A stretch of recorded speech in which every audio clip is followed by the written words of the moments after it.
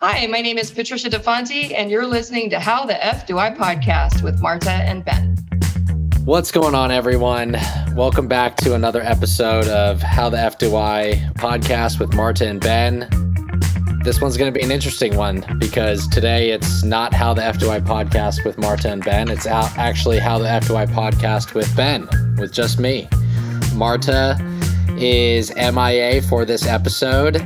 Levi has made the baseball playoffs, and we could not resist holding off this episode any further. So we made the executive decision that I am going to run this solo today. So I hope everyone is strapped in, ready to go. I will admit I am a little nervous without Marta, but we have a fantastic guest to talk to today, so I have no doubt that we're going to vibe really well. I know it's been a while since we've put out an episode. We really appreciate everyone's support so far and just continuing to stay engaged with all of our episodes. This is going to be the last episode of the season, everyone, which is crazy. We've had such a great season and such amazing guests.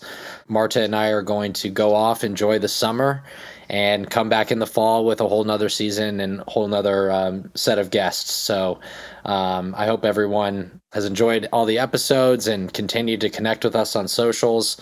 How the Fuck Do I podcast on Instagram. We're always down to hear suggestions and ideas of what you guys want to hear from us. So without further ado, I want to get straight into it because I am so excited about this guest today. Marta and I have talked a lot about this particular subject, and it's got me thinking a lot about my future and Marta's as well. And so I'm excited to have Patricia DeFonte, who is an estate planning attorney and the owner of DeFonte Law, to discuss how to create a will, the difference between a will and a trust, and how to get started in the process of a will.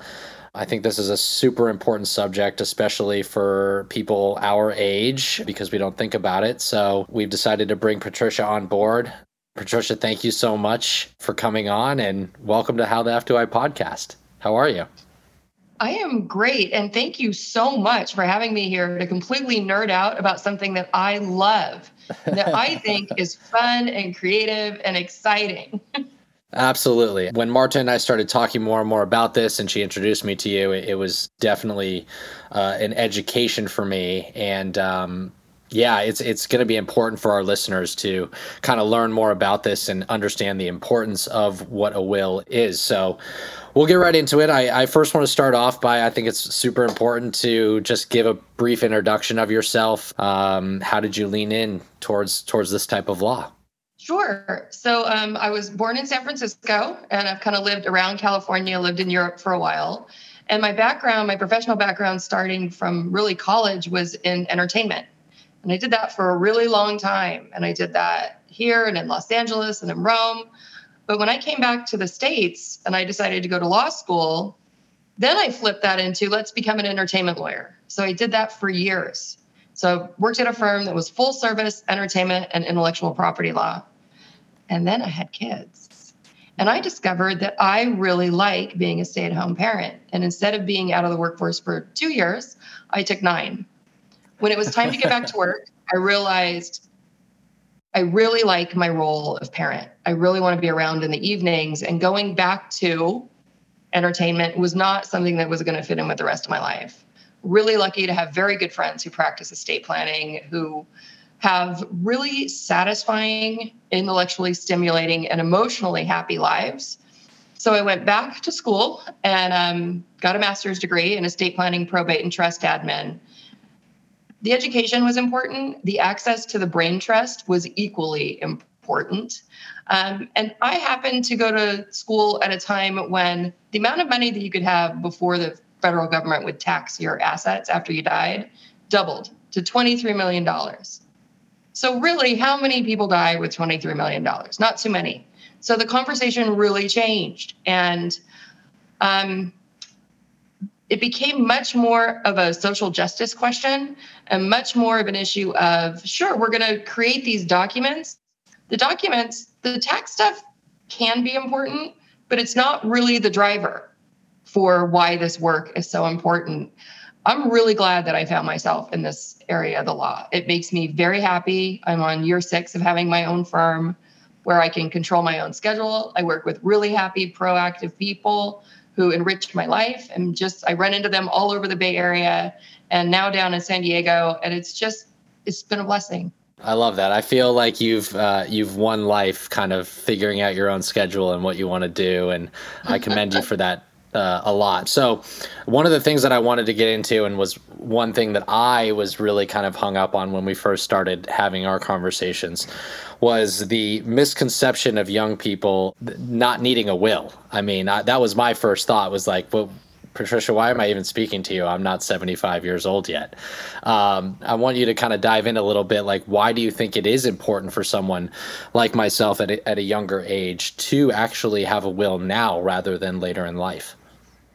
It's a great question. I want to back it up a little bit more and just talk about an estate plan. Everybody starting at the age of 18 needs an estate plan. And that doesn't mean that they need a 3-inch thick binder full of all kinds of complicated documents. It can mean that they've gone to their doctor and they've gotten a really terrific advanced healthcare directive, filled it out thoughtfully, had it witnessed or notarized, and then shared it with their loved ones and their doctor so that people know what is supposed to happen if all of a sudden they can't advocate for themselves to the medical community. Everybody should have a durable power of attorney, because once you're 18, nobody can get into your bank accounts, sign your tax return, talk to your university. There are all kinds of barriers, right? Because now you are an adult. And maybe you also need a really simple will just to direct where your stuff goes so that there's no confusion and everything becomes very streamlined. Because often if you don't say who's supposed to be in charge, then it's going to go 50-50 to your parents. You might not be in a great relationship with them. You might want to take care of one instead of the other, or you might decide, well, actually, I don't have much, but I want to leave it to the SPCA because they're really important to me. And that's where it's really going to make a difference. It's not going to make a difference for the older generation, but I can push something forward. I could help a friend pay off student loans. I could do something with the little that I have that would help someone else. And it makes things easier for everyone else, because if you don't do this, if you don't do these things, hopefully it's the people who love you and not the people who want to control you are going to go to court. They're going to be trapped in there, and either they're asking to have you conserved, and everybody knows what that is now because of Britney Spears, right? Yeah. You could be completely controlled, or after you die, they're just in trauma. And, we don't want that for people. So you don't have to, an estate plan doesn't have to be this big, serious thing. It can be a small, serious thing that's maybe 15 pages total, and then you've really taken care of it. And then every 3 years, take a look at it and say to yourself, well, is this still appropriate? Do I need something a little bit more? Do I want to change some of these people? How am I thinking about this now as I grow older and I'm reflecting on who I am, who my people are, and who I want to take care of and protect? Do these documents that I signed, 3-4 years ago, do these do the trick, or do I need to revise? Yeah. And I think you touched on a really important fact about having an estate plan when you're 18, because we talked about this. Life will happen. Yeah. You can get in an accident. Something could happen to you. Something can happen to you physically where you cannot actually be able to communicate like where things should go. And that was the biggest reason for me, is like, yeah, life happens and shit happens in this life that you can't expect no matter what age you are. And once you're 18, your family or whoever you deem cannot get to those assets without going through the state, right? If I'm understanding that, you can make there's it easy generally for a court process. Yeah, to take care of you. And that was the biggest reason of like, you should not wait to do this. When you're 18, you become an adult, and this is why it's important. And even if it's 15 pages long, at least you're getting started. So I think you bring up a lot of great points, and I want to emphasize that to our listeners of this is why you need it, because of life happens. Yes. And, let me share with you the good news that for any adults listening, if you do have young adult children, college age, go back to your estate planning attorney. They will probably do these forms for you as a courtesy for your kids. Oh, so I don't know a lawyer who does not do this as a courtesy for their adult children. And if you are young and listening to this, you're going to be such a good grown-up. Talk to your parents, because you guys might be able to get like a good package deal that just takes care of everybody in one go. I often, for my clients who have young adults, will do durable power of attorney, advanced healthcare directive.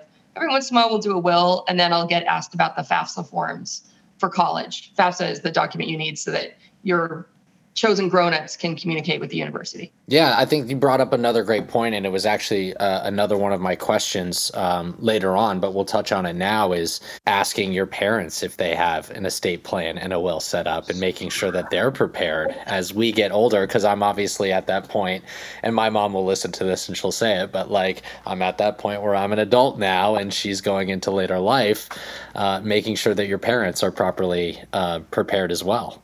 It's so important. And when you talk to your parents about estate planning, you can't talk about the stuff.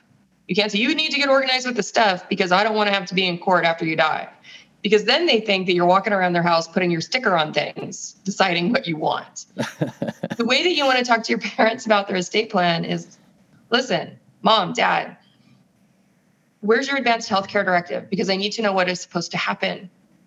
We have to talk about it, and I need to know where it is, because if you go into the hospital, if you get in an accident or if you develop dementia, I don't know what to do. I don't know what you want. And so let's talk about this. Let's do it. Hey, Mom and Dad, again, if you guys bump your heads, how do I make sure, do I need to be in charge? And if so, how do I do that? I don't know what to do. Do you have documents? Is there a binder? Is there a lawyer? I don't know what I'm charged with. And I really don't want to, if you guys all of a sudden cannot take care of yourselves, have to go to court and tell a judge, Dad can't use the bathroom on his own anymore, and he's giving all his money to a Nigerian prince, and Mom's in a coma, like on and on and on and on about their frailties, because you have to prove that the person cannot take care of themselves. And it's tens of thousands of dollars expensive, because you have to get doctors in and experts, and it's time consuming, and it's emotionally exhausting. It's a terrible, terrible. Being in court anyway, even if you're just there for a breach of contract, can be emotionally taxing. If you're there to have your parents conserved, you're going to be in therapy for a long time. It's really, really bad. And so I think that if parents expect that the next generation is going to step into these roles and take care of them, if emergencies happen, they need to be given the tools to do that. And I'll say that it really does protect an older couple. And a lot of times you'll hear, oh, well, we did our estate plan 20 years ago. It's all done. Nonsense. Your estate plan is never done. You have to see the lawyer every 3 years. There have been such big changes in the law. Who knows what's in there in that old document? A good estate planning lawyer will make you put all your cards on the table. Look at all the stuff, make sure the insurance is right. And so you're really protecting like the surviving spouse, your surviving parent. So it'll be awful for them when they lose their spouse or partner. Yeah. Let's make the legal side of things easy. And then ultimately, when the second one dies, it will go smoother for you. But we're really, really worried about that surviving parent. Yeah, that makes a lot of sense. It alleviates so much that you would have to go through, no matter if you're taking care of your parents, if you're the spouse. It's just, again, an estate plan will set you up to go through a process easily so that you can focus on your mental health of going through the life changes. So I think that's really important. Yes. You said when we spoke earlier, there's 3 things that you need to know about estate planning. I don't know if you remember us talking about that, but can you mention those 3 things again? I do. I always say this. From a client's perspective, estate planning is only about 3 things. It is about 705. So many things. It just goes on and on and on. But from your perspective, 3 things. Number 1, what about me? And we just talked about that. What documents do I need to let people take care of me? Really important, so that I don't have to be conserved, so a judge doesn't decide who's taking care of me and what they're allowed to do. What about my stuff? Now you have options. You can do nothing. And then the statutes of the state where you live determine who gets your stuff. And it goes by the table of consanguinity, which is, it sounds like vampire brunch, but it's just a statute. It goes along who you're related to. Oh. You can have a will, and with a will, you get to say, I don't like what the statutes say. I want to leave my stuff to whoever I want to leave it to. I don't want to leave it to my parents. I'll leave it to the SPCA. I don't want to leave it to my kids. I want to leave it to my neighbor, whatever you want. The third way is through using a revocable trust, or it's called a living trust or a revocable trust. And with that, you not only get to say who gets it, but you get to protect this person's privacy. You get to make sure that they don't have to go through an expensive court process, because depending on what you're giving people, if you're giving them big ticket items, those things might be quote unquote subject to probate, and that can be very expensive, and it can take a long time for the asset to clear and actually get to the person you're leaving it to. So we really, really want to protect the beneficiary's privacy. And that's something that you can't get with a will. Once you die, someone is going to take your will and they're going to bring it to the courthouse. And the judge is going to stamp it and put it in their outbox. And then someone is going to scan it, and it's going to become part of the court record, and it'll be available online, but also anybody can walk into the courthouse and get it. It will also be widely available on the dark web, where grifters and creeps and predators will be calling your people and wondering if they want a new love interest, or do they like this business idea, or just there with their hands out. Only a trust can protect the privacy of your beneficiaries. Nobody knows who they are. Nobody knows what they're getting. And you also get this wonderful control from the grave. So if you want to leave $250,000 to your friend Jordan, but Jordan has a substance problem and battles that, maybe we don't leave Jordan cash. Maybe we leave Jordan money in a way that it's always a safety net for Jordan, and there's money for recovery for Jordan, but there isn't just a pile of potential cocaine money for Jordan. We have to be really careful. And it's the same thing when you have minor children. You have to be very, very careful how you leave them money. The old way of thinking was, oh, just give them their money when they're 25, 30, and 35 years old. That'll do. No, that will not do. I don't like that at all. What I prefer is to say, you can always come and ask the trust for money for whatever it is that you really need. Healthcare, a dignified place to live, money for travel to see the people that you really need to see, to stay connected to family. Whatever is important to you, you can write that into the trust. And, you can also come and ask for things like help buying a house. Maybe you need help buying a car, big ticket items. And then eventually, if you want to allow people to actually pull out cash, in my firm, we do it in intervals. So maybe you're at least 26 years old, then you can pull out 15, 20% and go see what you do with it. Go check and see what you're going to do with it. Right. Even with this approach, my firm takes a really cautious tack towards it, because we say, listen, before you get your money, why don't you let the trust pay for your financial advisor and your CPA? Let's build and your lawyer. Let's build a really strong team around you so that when you pull this money out, you know what you're doing with it. And it's not, let's go to Vegas. It's let's invest it. Let's be prudent. Let's fund the retirement account. Let's do things with this money. Big, important things with this money. Money for your well-being. Money that's going to really help you live a fruitful and interesting life. Not it's not just a mad panic about money. Can some of the money go to a Vegas trip? No, I'm just kidding. Some of the money should absolutely go to a Vegas trip. But 33% of people who inherit squander it within 3 years because they have survivor's guilt. Wow. Yeah. So Vegas is a little dangerous. That is an incredible stat. Wow. Yeah. Yeah. And that's why I like to leave 4 years before they get that next tranche of money. Go see who you were with that first bit. Go figure yourself out. And then 4 years later, here's more money. You'll do a better job. And then 4 years after that, if you want to take the rest out, you can. But notice, I'm not saying the trustee has to give them the money. Your beneficiary, the person you choose, whether your kid or whoever it is, they get to decide whether or not they want to pull out that money. Because how many people ran into creditor problems during COVID? How many people lost their businesses? How many people run into terrible creditor problems because they have a healthcare issue? Right? And it happens all the time in this country. And so we really need to let people decide when they want to pull that inheritance out. Because once it's in their own bank account, anybody can get their hands in it. Anybody that they owe money to can attack it. On the other side, what if the person's really successful and they're getting RSUs and their company's going IPO? These are all big taxable events. Money coming out of a trust is a big taxable event. And I don't want my client's money sitting around in the IRS. I want the beneficiary to have a lot of flexibility to play that tax game and make sure that most of the money winds up in their pockets. I mean, if everyone listening to this podcast at this point is not running to make phone calls to find an estate lawyer, which we're going to get into, I don't know what to say. I think the biggest thing that really stuck out to me, and I want to repeat it, is control from the grave.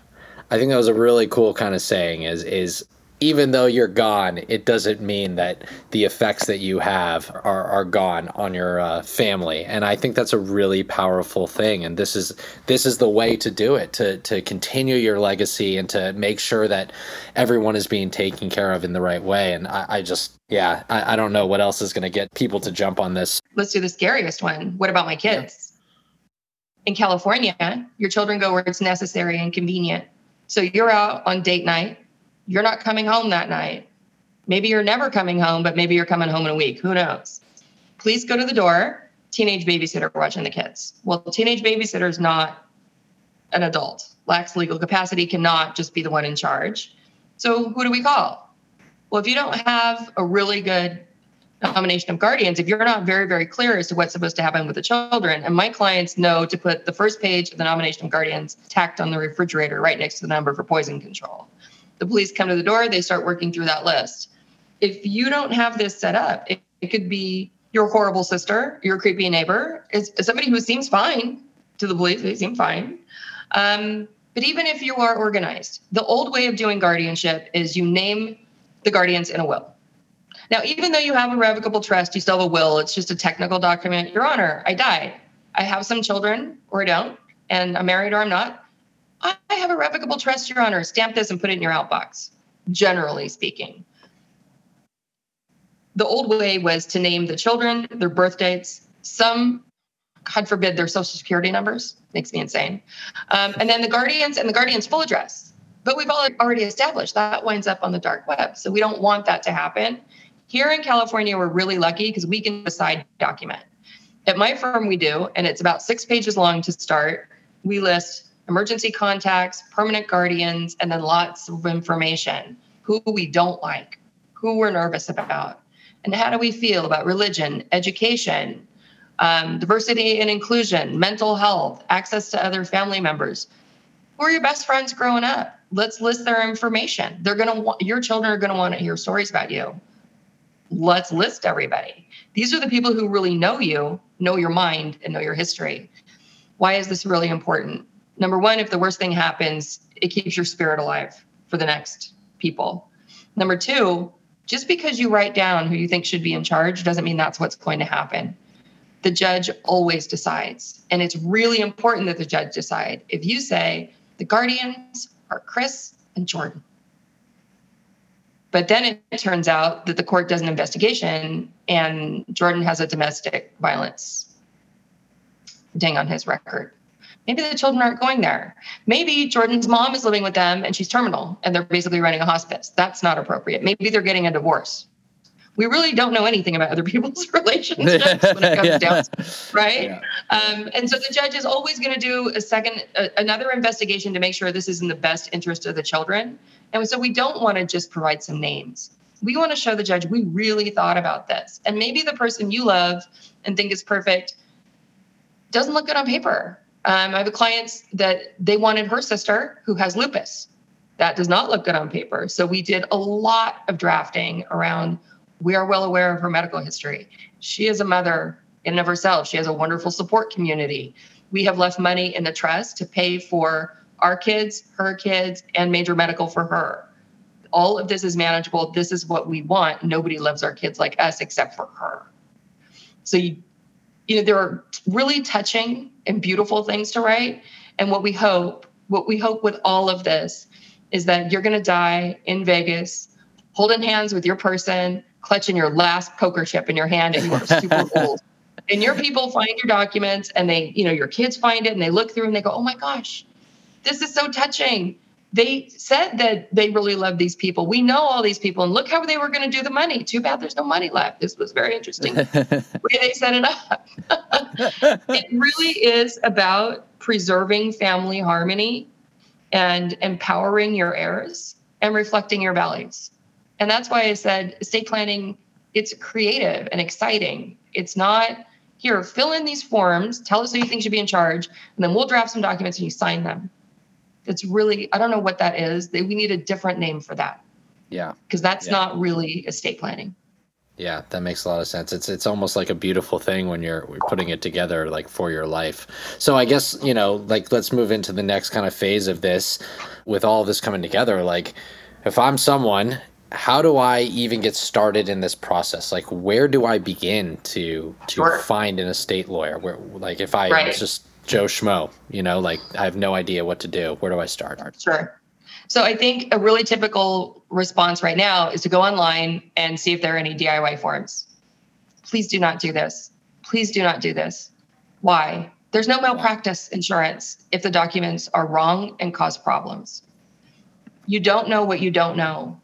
There are very few areas of law where you can get a master's in this area, and it's not just about the tax. It's about so many things. You don't know what questions to ask yourself to really be able to fill in those forms. The durable power of attorney that you fill in won't work. No bank will take it. It's completely useless. It's just not going to work because the banks know, oh, you did this by yourself. You don't understand what you're signing. We're not taking it. Because they're afraid, right? They're afraid that you didn't know what you were doing. You put the wrong person in charge, gave them too much power, and then they're going to wind up getting sued if you wake up from your coma. A really good way to find an estate planning lawyer is ask your financial advisor. If you don't have a financial advisor, ask your insurance broker. Nobody should DIY their insurance. You should not go on the internet and get insurance for yourself. It doesn't cost any more if you work with an agent or a broker, and they can really help you make sure that you have, even if it's just a renter's policy and a little umbrella policy, that's wonderful. Financial advisors and insurance brokers are usually very well connected. I get a lot of referrals from both, and they really are there to help their clients mitigate risk.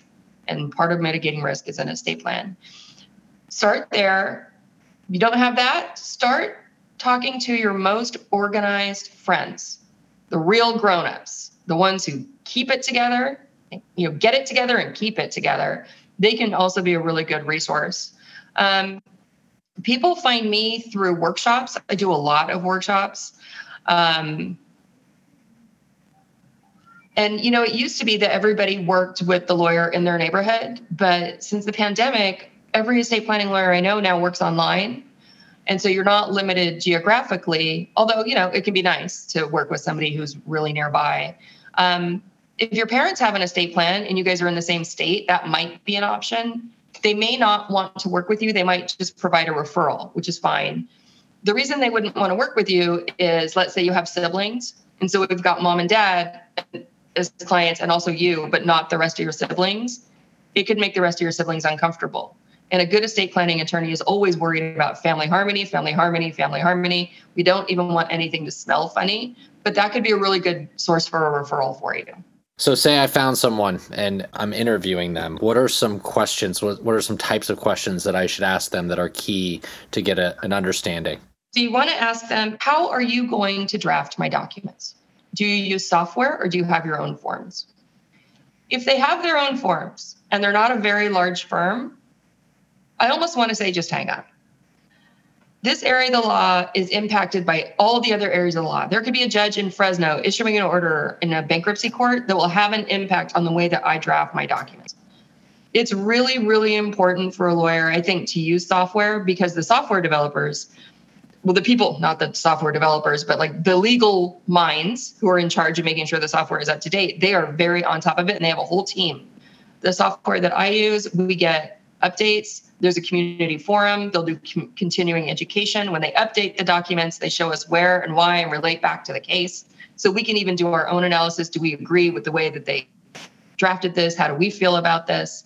So I think that that's critical. Experience. How long have they been doing this? What's their educational background? How did they come to do this? A vibe is really important. You might be really comfortable saying, I'm terrible with money and I hate my brother and, all the things. But you might not be comfortable saying, my dad has a problem with alcohol and my sister's a grifter. Because now you're talking about someone else. But But if you want to leave dad money and he has a problem with alcohol, maybe we need to leave it to him in a way that isn't going to hurt him. And if your sister's a grifter, maybe we want to make a note in your guardianship nomination form that all contact with your sister, who seems like a lovely person, needs to be a little bit limited, or the children need to be given age-appropriate information as they get closer to adulthood so that she doesn't try to take their money later. All that stuff has to come out in the wash. So the vibe is really important. Ask the lawyer if they're going to follow up with you. I work with so many people who were revising their documents. So why aren't you with your original drafting attorney? What's going on? I never heard from them again. This is just unacceptable behavior, I think. It's not hard to follow up with clients. We have all kinds of automated systems that just send the emails out. My firm, we like to see our clients every 3 years because we're super ultra paranoid. It's important, the follow-ups. And you might think, I'm the same. My stuff is the same. Everything's the same. My people are the same. What you don't know is that the law has changed. And so you really do need to go back to the lawyer. And which kind of brings me to ask the lawyer, do you have a really robust professional network? Estate planning lawyers should be really good counselors and issue spotters. And if we're not spending a lot of time with financial advisors, real estate lawyers, insurance people, corporate attorneys, if we're not spending a lot of time with other professionals, we don't know what to listen for to spot an issue and get a client to the right professional. And so you always want to ask, do you have a lot of good people around you? Can you help me source the right financial advisor for me? And if they just say, oh yeah, go to Lisa, before asking you 17 questions, just hang up. It's just inappropriate. And then timing. So a lot of estate planning lawyers, like me, we only do planning. And so we control our own calendars. The others do trust administration, they're doing probates, and they're doing litigation, and they're also doing planning. And so they have a court calendar. So it's really important to be able to set expectations and understand, working with that lawyer, about how long does it take for a client to get from beginning to end. And there's nothing wrong with working with a lawyer who's in court all the time. I try to spend as much time with them as possible because they are full of all the stories and they help me issue spot without me having to go through the pain of litigation. So it can be, especially if you have something a little bit more complicated, a little bit juicier. I love the idea of working with somebody who litigates because their creative solutions are wonderful. And they've also seen somebody else's creative solution maybe hit the bricks. So just their wealth of experience. Yeah. So that's a lot. That's awesome. It's a lot. Yeah. It is a lot. It's the software, the experience, the vibe, how much time it's going to take, the follow-up, the professional network. It's all important. But it's great. I mean, like, you know, again, when you're creating your estate plan, you need someone to be thorough and to have an understanding and that you can trust. And I think vibe is a really important thing too. So I appreciate you giving all these tips because I think it's super helpful for anyone. I wouldn't even know where to begin. So we talked a little bit about, and I even started this podcast off, talking about a will. Can you explain to me the difference between a will and a trust? Sure. Yeah. A will is it's a mechanism that's used in, I think, every state where you can say, this is where I want my stuff to go. I'm going to name my own beneficiaries and I'm going to decide who's in charge of making sure that my stuff gets where I need it to get to. After I die, I'm going to name my own executors. While you're alive, that document does nothing. It just does nothing. And you can change it at any time. Anytime you like, just make a new one. So absolutely free to do that. Once you've died, it's lodged with the court. And then depending on where you live and how much stuff you have, we're off to the races for what can be a really long time. Here in the Bay Area, and also I think in some jurisdictions in Southern California, if there's real estate involved, it can take up to 2 years for a probate to clear, to be completed. Wow. And that was pre-COVID. So I think the courts are still a little bit backed up. It might actually take a little bit longer. And that's if everything's perfect. And remember, it's public. And how does the lawyer get paid? By statute. So if you own a house, let's say you own $200,000 worth of a $1 million house. The lawyer gets paid a percentage of the fair market value of the house, of the full 1 million. So we're already into tens of thousands of dollars. It is incredibly expensive if you have real estate to have your assets transfer by will. So it's public, it's stressful, it's really expensive, it's chaos, it's terrible. I don't draft will packages for clients anymore. I've just stopped. I have some referral partners that I'll send that out to. I generally will only do them for the children of my clients when they have, young adults, but otherwise I just don't offer it as a service anymore because I really don't like the lack of privacy. And I don't like the false confidence that it gives people. Oh, well, I have a will.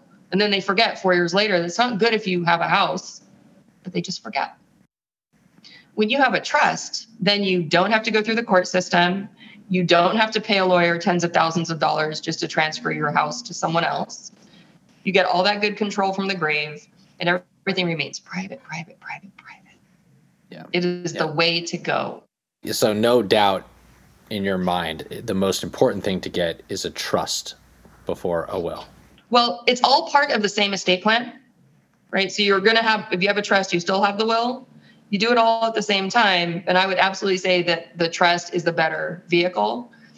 There are always going to be some exceptions. If you know that when you die, it's going to be a bloodbath and all of your kids are going to go after each other, use a will. Because then it's immediately under a judge's nose, and a judge is going to slap those kids around like no successor trustee can. And it's going to be immediate and it's going to be harsh, and they're just going to go straight into a probate. That's one scenario where I really like that. Otherwise, no. No. And I don't work with that type of client where everybody hates everybody. I work with happy, proactive people. I love it. The other thing that you talked about with us was the Advanced Healthcare Directive. Can you talk a little bit about that and what that does? So Advanced Healthcare Directive, this is wonderful. And you can actually do this today on your own. Anybody can. Any adult can. You can get it from your doctor. You can Google California Statutory Advanced Healthcare Directive, or the name of the state where you are. You can go to your local medical center. And most of them online, like the big medical centers, they all have a version online. And sometimes they have a little quiz that you can take. And what you're doing is you're saying, look, if I can't communicate with the medical community in a rational way, if they're asking me, do you want this operation? And I'm talking about what happened on TV last night, if I just cannot advocate for myself, these are the people that I want to advocate for me. And this is what I want them to do. I want them to make sure that if I die, my organs are harvested. I want them to make sure, so that's always the big ticket, right? The organ donation. Sometimes you want to name your primary physician who should be called in. The standard form is pretty good. Who's in charge and what's supposed to happen? Are we pulling the plug, or are we taking all extraordinary measures to keep you alive? Those are the really big ones. There are additional things I want you to think about. For the LGBT plus community, it's really important to add in that pronouns be respected, that healthcare providers who respect the community are sourced, because there's a terrible, terrible epidemic of recloseting as the LGBTQ community ages or becomes infirm. The healthcare community can be conservative. And so we really want to advocate for people and not have them have to suffer the indignity of a recloseting or the indignity of being addressed incorrectly. If you do not share a religion with your spouse, with your parents, with your people, address it. If you want a priest, if you don't want a rabbi, if you want a traditional Jewish burial, if you don't, whatever your thing is, if it's not kind of the basic thing that your family always does and that's how it's going to be, write it down. If there's somebody that you can't stand and should not be anywhere near you, maybe you have an ex. You might want to say, the only reason this person should be anywhere near me in the hospital is to comfort our children. I don't want them in the room with me. They can comfort the children in the hall. Or, you just hate Jane. Well, write it down, because it's easier for your healthcare proxy to just hold up that piece of paper and say, hey, Jane, it says it right here. I'm going to give it to the nurse's station and security. You have to go.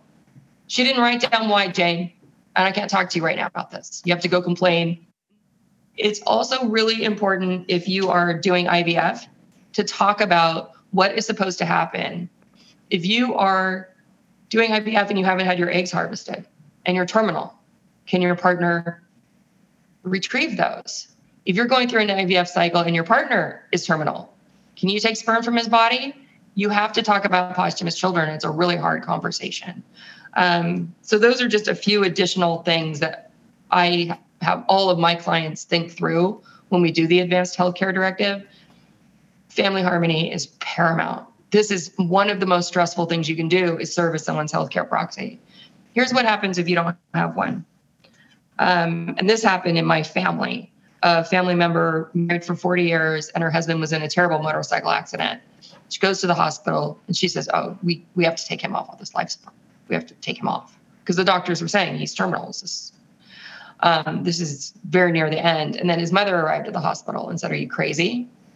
What are the options? Oh, we could keep the tube in his mouth, give him another feeding tube and bring him to the nursing home. Let's do that. So now we've got the mother and the wife for 40 years. Who's wrong? Nobody's wrong. No, it's only in the scenario where it's a super rich person and they're either trying to keep him alive or kill him based on the tax outcome, but that's really rare. When people are fighting, it's because they all love you and everybody's trying to do the best thing. Oh, this was terrible. Elderly auntie, the life of the party, has dementia. And she's wonderful and everybody loves her and she likes to cook and eat and hang out and dance. She got diagnosed with diabetes. She has dementia. No matter how many times you explain it to her, she doesn't hold on to it. So what do? Do you treat her for diabetes and take away her food? Or do you provide palliative care and keep her comfortable and happy until she passes? World War III in this family. Because nobody ever thought to do this work with her when she was initially diagnosed. And nobody knew what to do. It's terrible. Wow. So one of the things I wanted to talk about was when someone is going through this process, what are the types of things that they should protect or control? Do you mean assets? Yeah, assets wise. What are some of those things? Sure. What's fun about a revocable trust is it holds absolutely everything. Your pets, your pants, your pots. It can be the beneficiary for your life insurance policy. It's going to have all your real estate in it. If you own a business, it can hold your ownership interest in the business. If you are a little bit famous, or if you're just a person in California, it holds your right of publicity. You can bequeath your face, your voice to the next generation. And, it's important. It's important, especially if you are a little bit famous or a lot famous, to address this with your estate planning lawyer. Work with clients who are infamous drag queens. And the last thing they want if they die is for their families back in other places to use their image on a conversion billboard. So it's very, very real.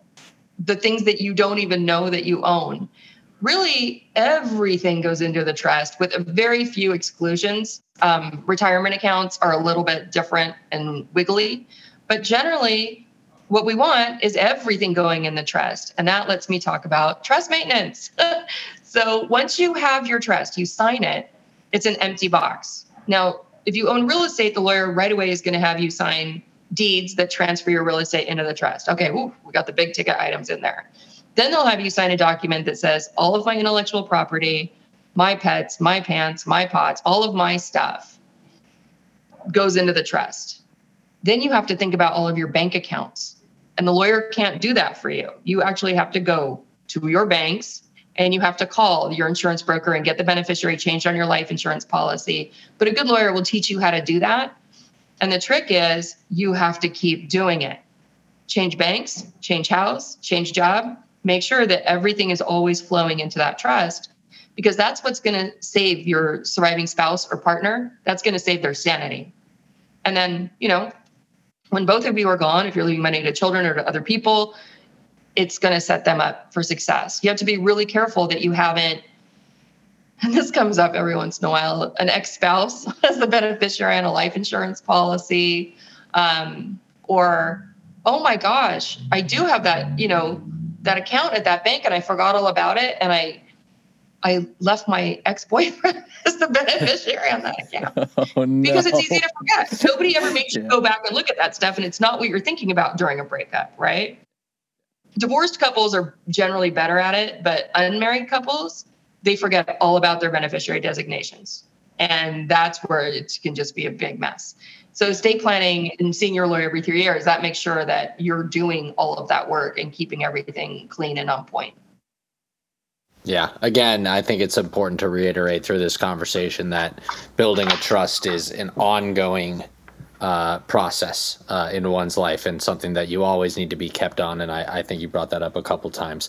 So like, you've touched on this a little bit in our conversation, but if you have kids and are creating a guardianship through this process, how do you identify relatives who make good guardians? Yeah, so it's really personal.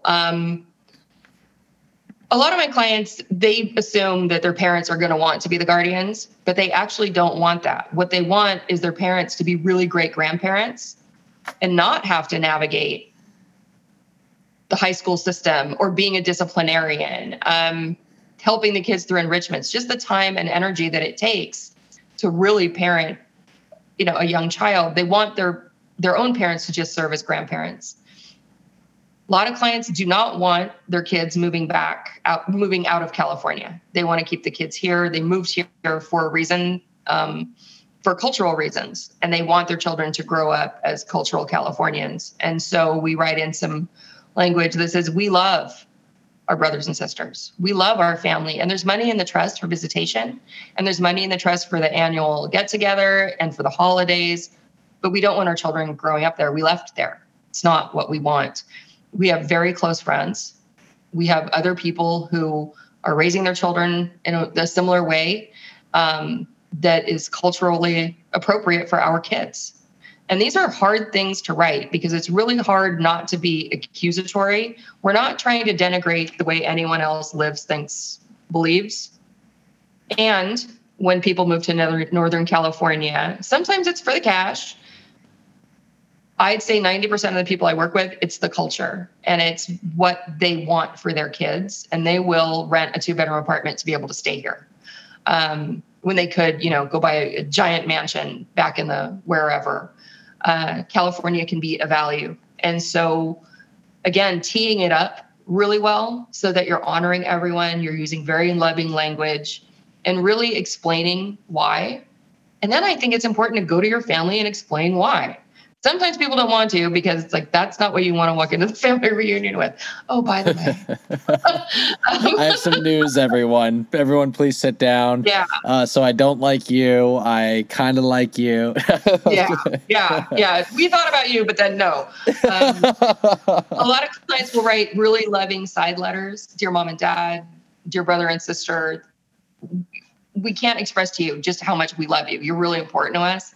And the way that we want you in our children's lives, if the worst thing happens, is in this way. Yeah. Not as a guardian, but in a different role. So, yeah, I mean, I guess, again, to kind of reemphasize, if you're picking a specific guardian, it is important for you to look at everyone that's around you in your family and to kind of communicate this ahead of time so everyone kind of understands right out of the gate rather than it be such a surprise and then you get almost you're avoiding more turmoil than the family would already be in if you were gone, is essentially kind of what you're getting at. Yeah. And, one of the things you have to think about is this home where the children will go and live. What's their economic status? Because if, while we're alive, we have so many competing interests for our money. We all feel like there's never enough money.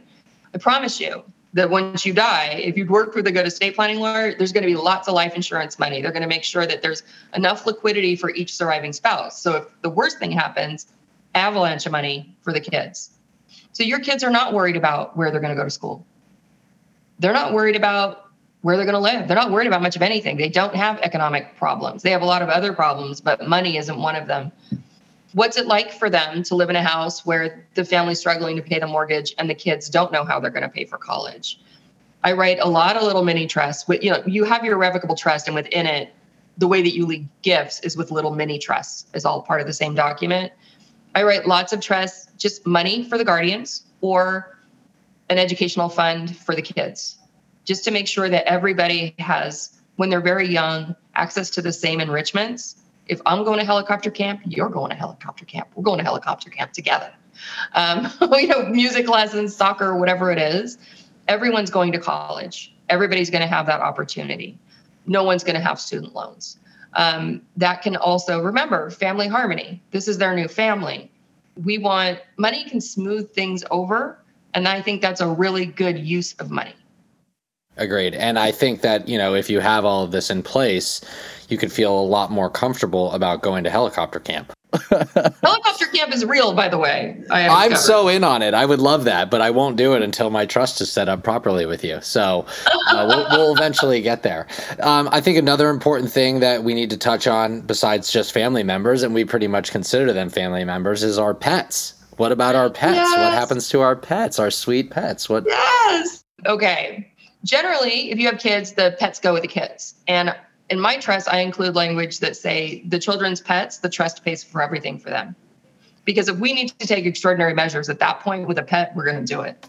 We're going to keep that pet alive. Yep. If we're leaving a pet to someone else, the math problem that I like to use is whoever's in charge, that successor trustee, is going to find a veterinarian who's going to do a life expectancy. Well, it's this kind of a dog or this kind of a bird, and it's anticipated to live X number of years. So we're going to give whoever it is, this wonderful person that's going to take custody of the pet, they will get X amount of dollars times the life expectancy and just give them a lump sum. And if the animal lives longer, well, and if the animal didn't live that long, well, fine. But it's nice and clean, and it's a really nice way to do it. Now, if you have animal like a horse, if you really have animals, big expensive ones, then we move into pet trust territory, because the care and maintenance of this pet can be extraordinary. If you have a show dog, that's a completely different economic realm from enough money to, I just ask clients, well, you have this little dog. How much do you spend a year on the dog? Oh, it's $500 a month between the vet and food and grooming and the dog walker. Great. So what is that per year and how many years? And there we've got the math. With more exotic animals, with animals that live a really long time, we have to dig a little bit deeper because it can really be a burden on the person that you're leaving it to. And it can be a lot more money. And so what we don't want to do is, if it's a horse and it's $250,000, say, here's $250,000. We want the trustee to maintain control over the assets and just dole that money out as it's appropriate. Yeah, there's definitely people out there that probably own horses that want to protect them, and Yes. it's very special to them. You don't think about Absolutely. that and realize it, that they're part of your family. So you brought this up when we were talking about healthcare. What are some considerations for specifically women and LGBTQ people to take into consideration when going through this process? I know that you mentioned there were some unique things that they should be paying Sure. attention to. I say this all the time. Estate planning safeguards women. And it's not just us getting our estate plans done. One of my girlfriends says, inheriting is so nice that women do it twice. We're going to inherit from our parents, and then we're going to inherit from, if we're with men, our male spouses and partners. We should demand from our parents that they complete an estate plan, because it's grueling and brutal to try to wrap up someone's estate if they haven't set it up properly. So really, we talked about how to talk to your parents about estate planning, but you really have to think about the impact on you and really advocate for yourself to make sure that the people who are counting on you respect you enough to have an estate plan. For women, estate planning can be really critical if we think in a more traditional role where she stayed home and he's been out working and she takes care of everything, but he does the insurance and the finances. Well, what happens when he dies? Because statistically, he's going to die first. She doesn't know who any of these people are. She doesn't know where the documents are. She doesn't know if things are adequate.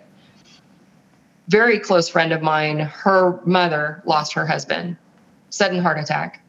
She discovered that while they were living in a 10,000 square foot house, the house had absolutely no equity. And he had, because he was playing the markets, really dug a financial hole for them, all in like 3 years. estate planning safeguards women. Get your mother with her husband, with her partner to the estate planning lawyer, because that's all cards on the table. Some people say, oh, it's not like that for all women. No, it's not like that for all women, but it's like that for most women. And it's definitely like that for most women who are, let's say, 50s and up. It's very, very common. And so it's critical. When I say estate planning safeguards women, I'm looking at it from a very traditional standpoint, and it's very important. It's important for young women for the same reason it's important for all people. But I think that because we inherit from other people, and because we're not in the inner circle of the advisors, and because of the way that old school advisors don't actually talk to the wife, they just think she doesn't understand anything. Drives me insane. Yeah. So I think it's really important to work with an estate planning lawyer that listens to both people in the couple, that draws them out, that really gets them to talk about how they feel about their kids and what they're worried about, and forces all of the financial cards on the table and really creates a plan. Look, when he dies, here's how we know where everything is. We know who to call. We've written down the financial advisor, the CPA, the insurance person. We have all that list. It's all here in a binder for you. And by the way, when he dies, come to me and I will help you go through all of this, and we will figure it all out together. Can bring really empowerment and a really good sense of peace of mind. Again, I think it goes back to, especially for women, you need to vibe with your estate planning lawyer. It's more important than probably men in that sense. I'm not sure, but it's really important to work with somebody that doesn't discount the opinions of women. And we all know men like that. And I'm not around them very often, because if I find myself around them, I leave. But it does happen. And I can usually see when they come to me for a restatement, I can see it in the documents. I can see the lack of care, the lack of respect given to her position, that she is expected to, if he gets sick, take care of him. But he and the lawyer decided, oh, long-term care is too expensive. You could absolutely have afforded that, saved her health. It's really important to work with a lawyer who sees you. Yeah. And then you asked me about LGBT plus clients. We talked about the Advanced Healthcare Directive. There's definitely some fear now with the potential overturn of Roe v. Wade and the impact that that's going to have on what we think our constitutional rights are. Is it the first domino to fall? Is there not going to be gay marriage anymore? We don't know, and we're not going to panic about that yet. We can run around in circles screaming about things that might happen. Right now, I'm not advising clients to do anything outside of the norm for my married LGBT plus clients. I think that one of the big issues that can come up is so many LGBT plus people have created children in non-traditional ways, sometimes not using the genetic material of both people, right? So when you think about the definition of child, does your child meet the definition of child in your parents' estate plan? Because there's a paragraph somewhere that says child. A child is defined as, right? Yeah. So you really need to ask your parents and it's hard because often, and this comes up for all couples, because not everybody can successfully use their own genetic material to create a child. And it's not something you want to talk about with the rest of the family. It's none of their business. So we kind of use some nice sneaky way about defining a child. Most of the documents include adopted children. And so through that mechanism, that can be really important. I always loop in a family law attorney when I'm working with clients who, among friends, created a child, the old turkey baster route, because I like to have everything locked down perfect just in case. Just in case. I think parentage is really, really important. What if there are people in your family that you don't want to have access to your assets? How do you go about making sure that those people are not able to get to those assets? Is there a specific route? You mean to inherit your stuff? Correct. Yeah. Yeah, it's tricky. So if you disinherit someone, they really don't lose anything if they attack, if they sue. What are they losing? Nothing. They don't lose anything. If you give them just enough so that it would hurt, and tell them, if you can test this, you lose it.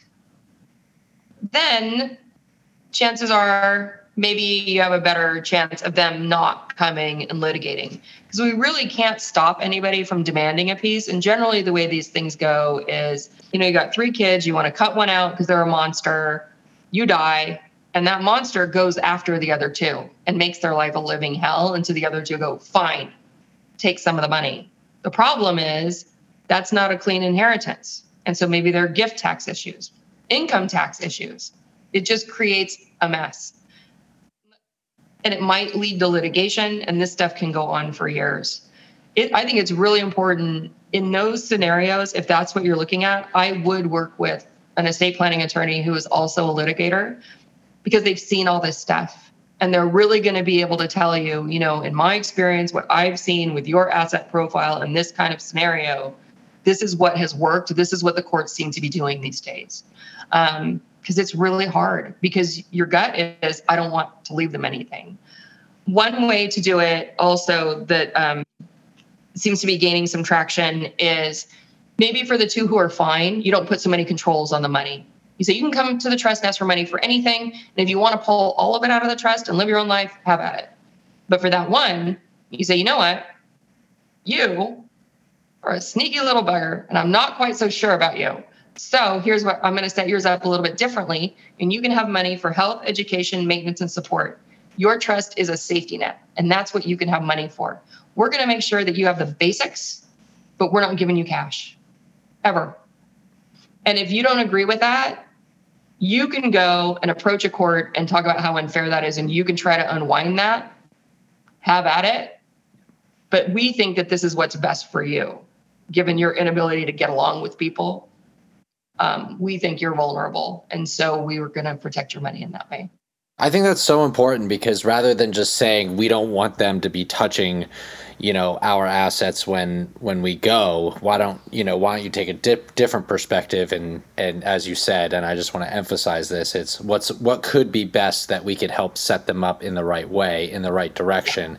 I think that's a much healthier way of looking at it, where you can actually, again, you're controlling from the grave, which I love. I almost think that's like the theme of this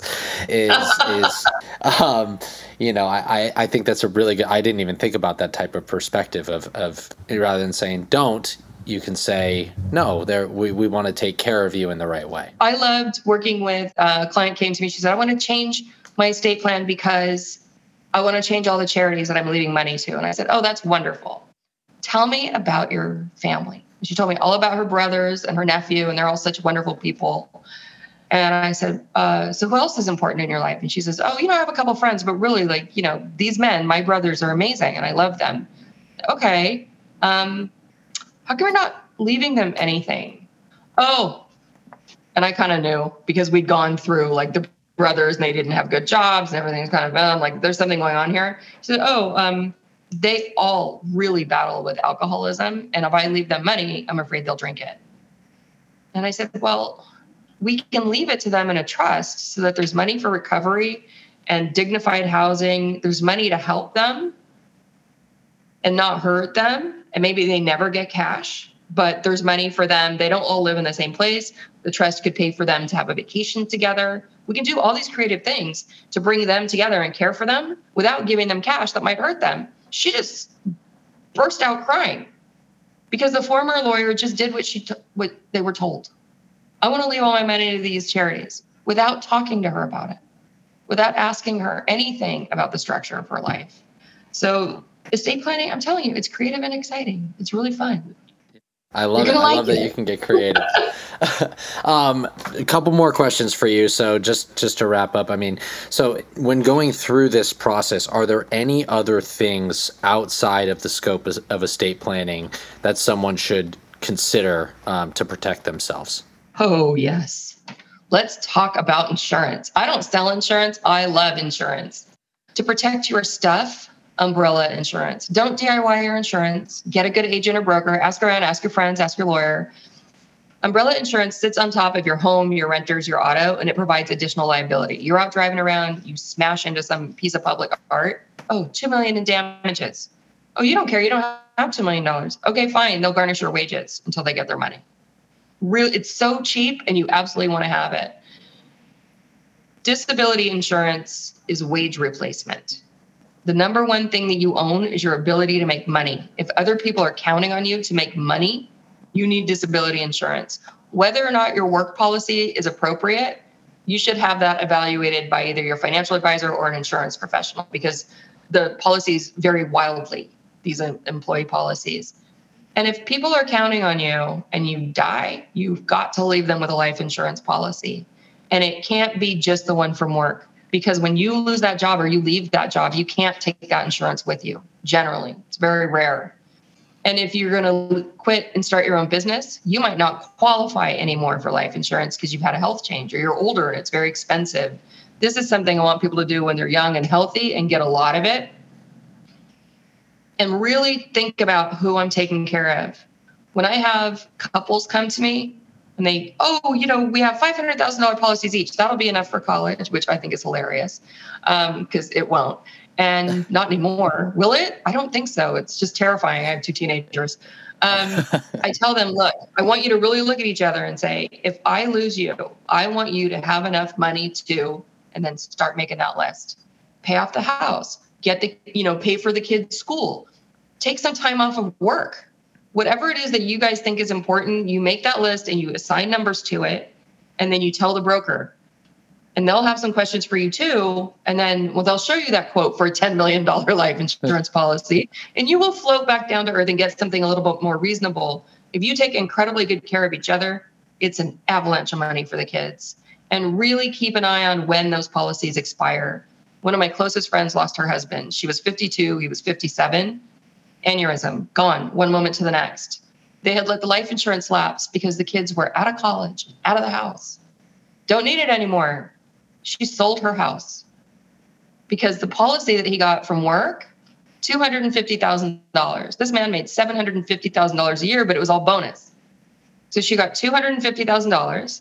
She's not working. She's taking care of her older mother. She had to sell her house. These are terrible things. You always want to be looking at, how's my partner? How's my spouse? Because it's more likely something will happen to one of you. And then again, if the worst thing happens, there's just money everywhere. Yeah, that's amazing. Well, Patricia, this was awesome. I really can't thank you enough. I mean, I think you gave so many different tidbits.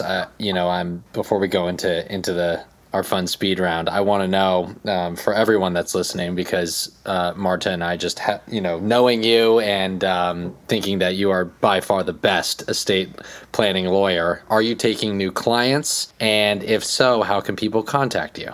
We're always taking new clients. And, if we're not the right fit for you, we can usually find the right fit for you.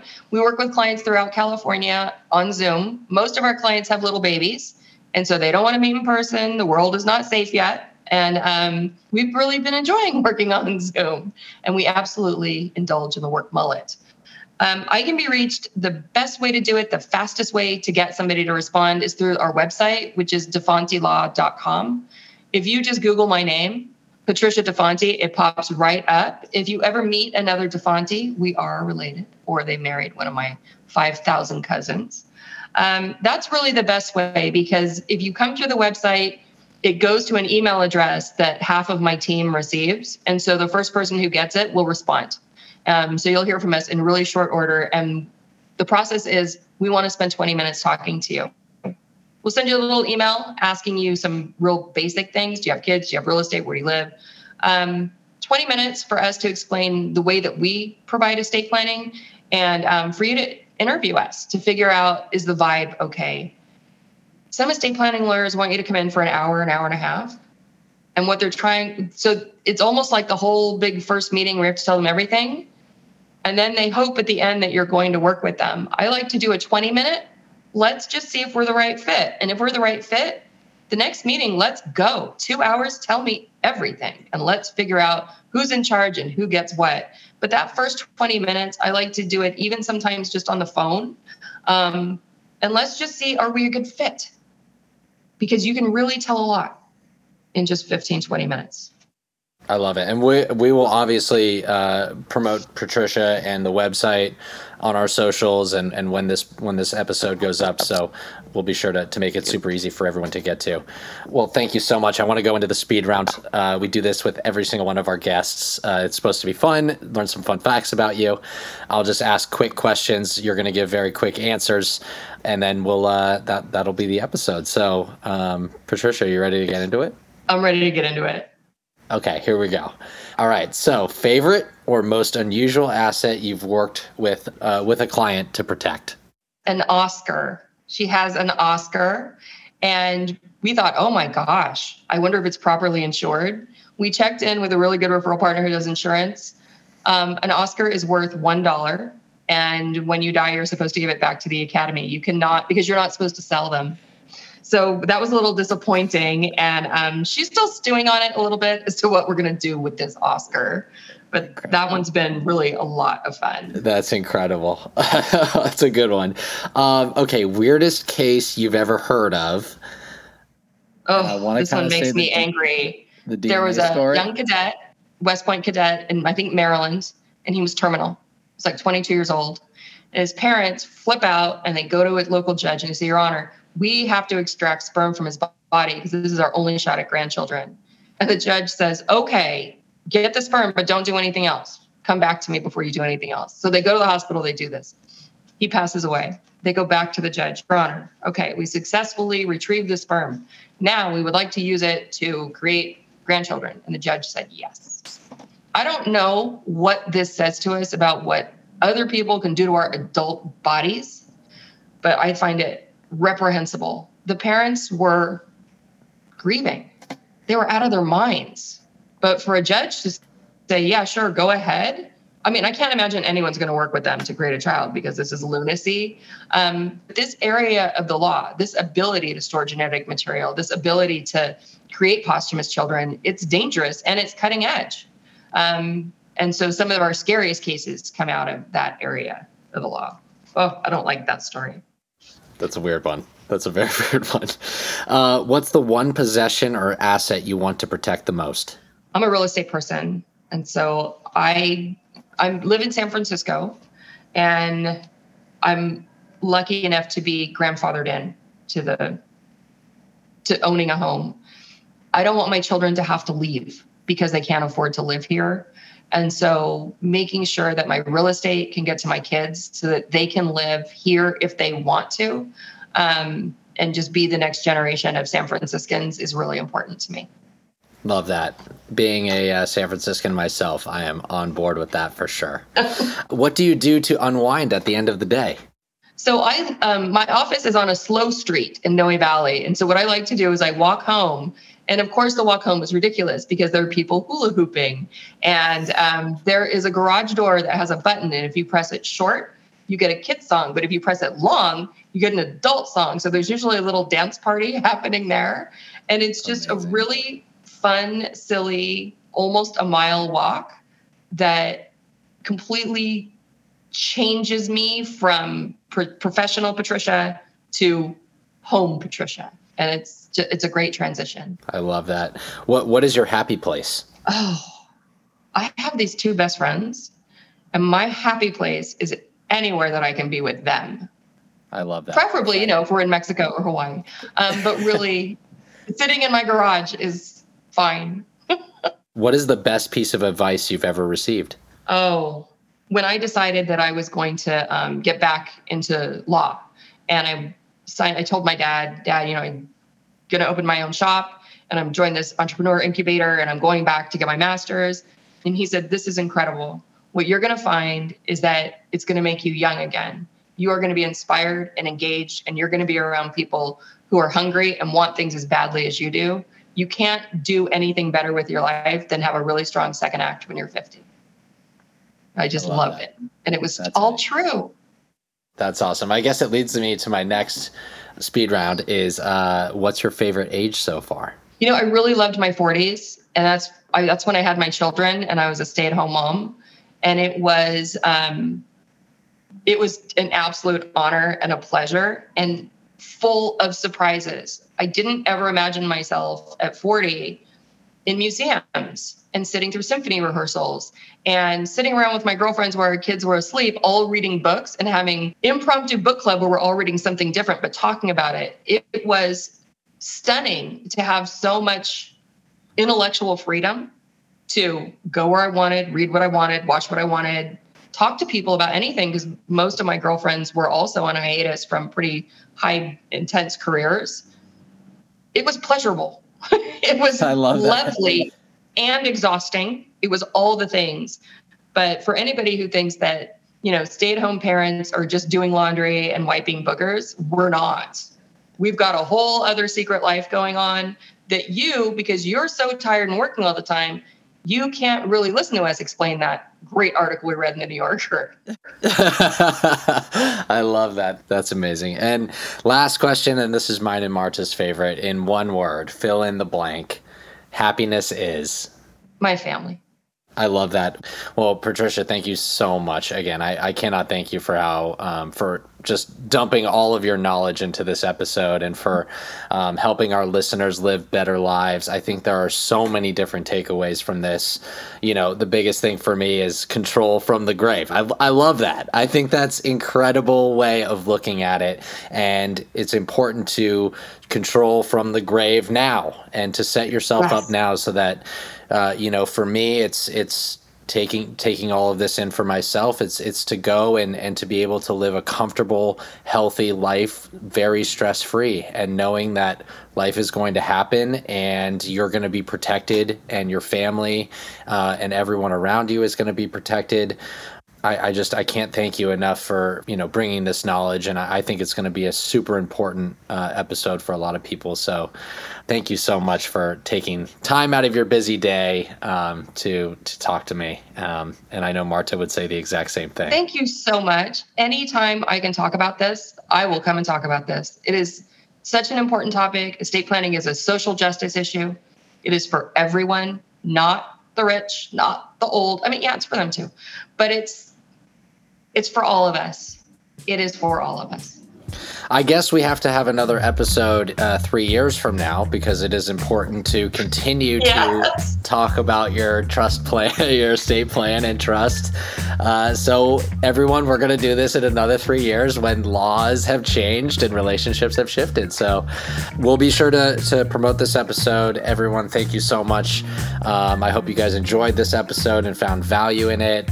Please let us know what you think on socials. And Patricia, again, thank you so much and have a great day. And what an episode. We'll see you, everyone. Yeah, we'll see everyone in the fall. Here's a wrap. See you in 3 years. And we'll see you in 3 years, Patricia.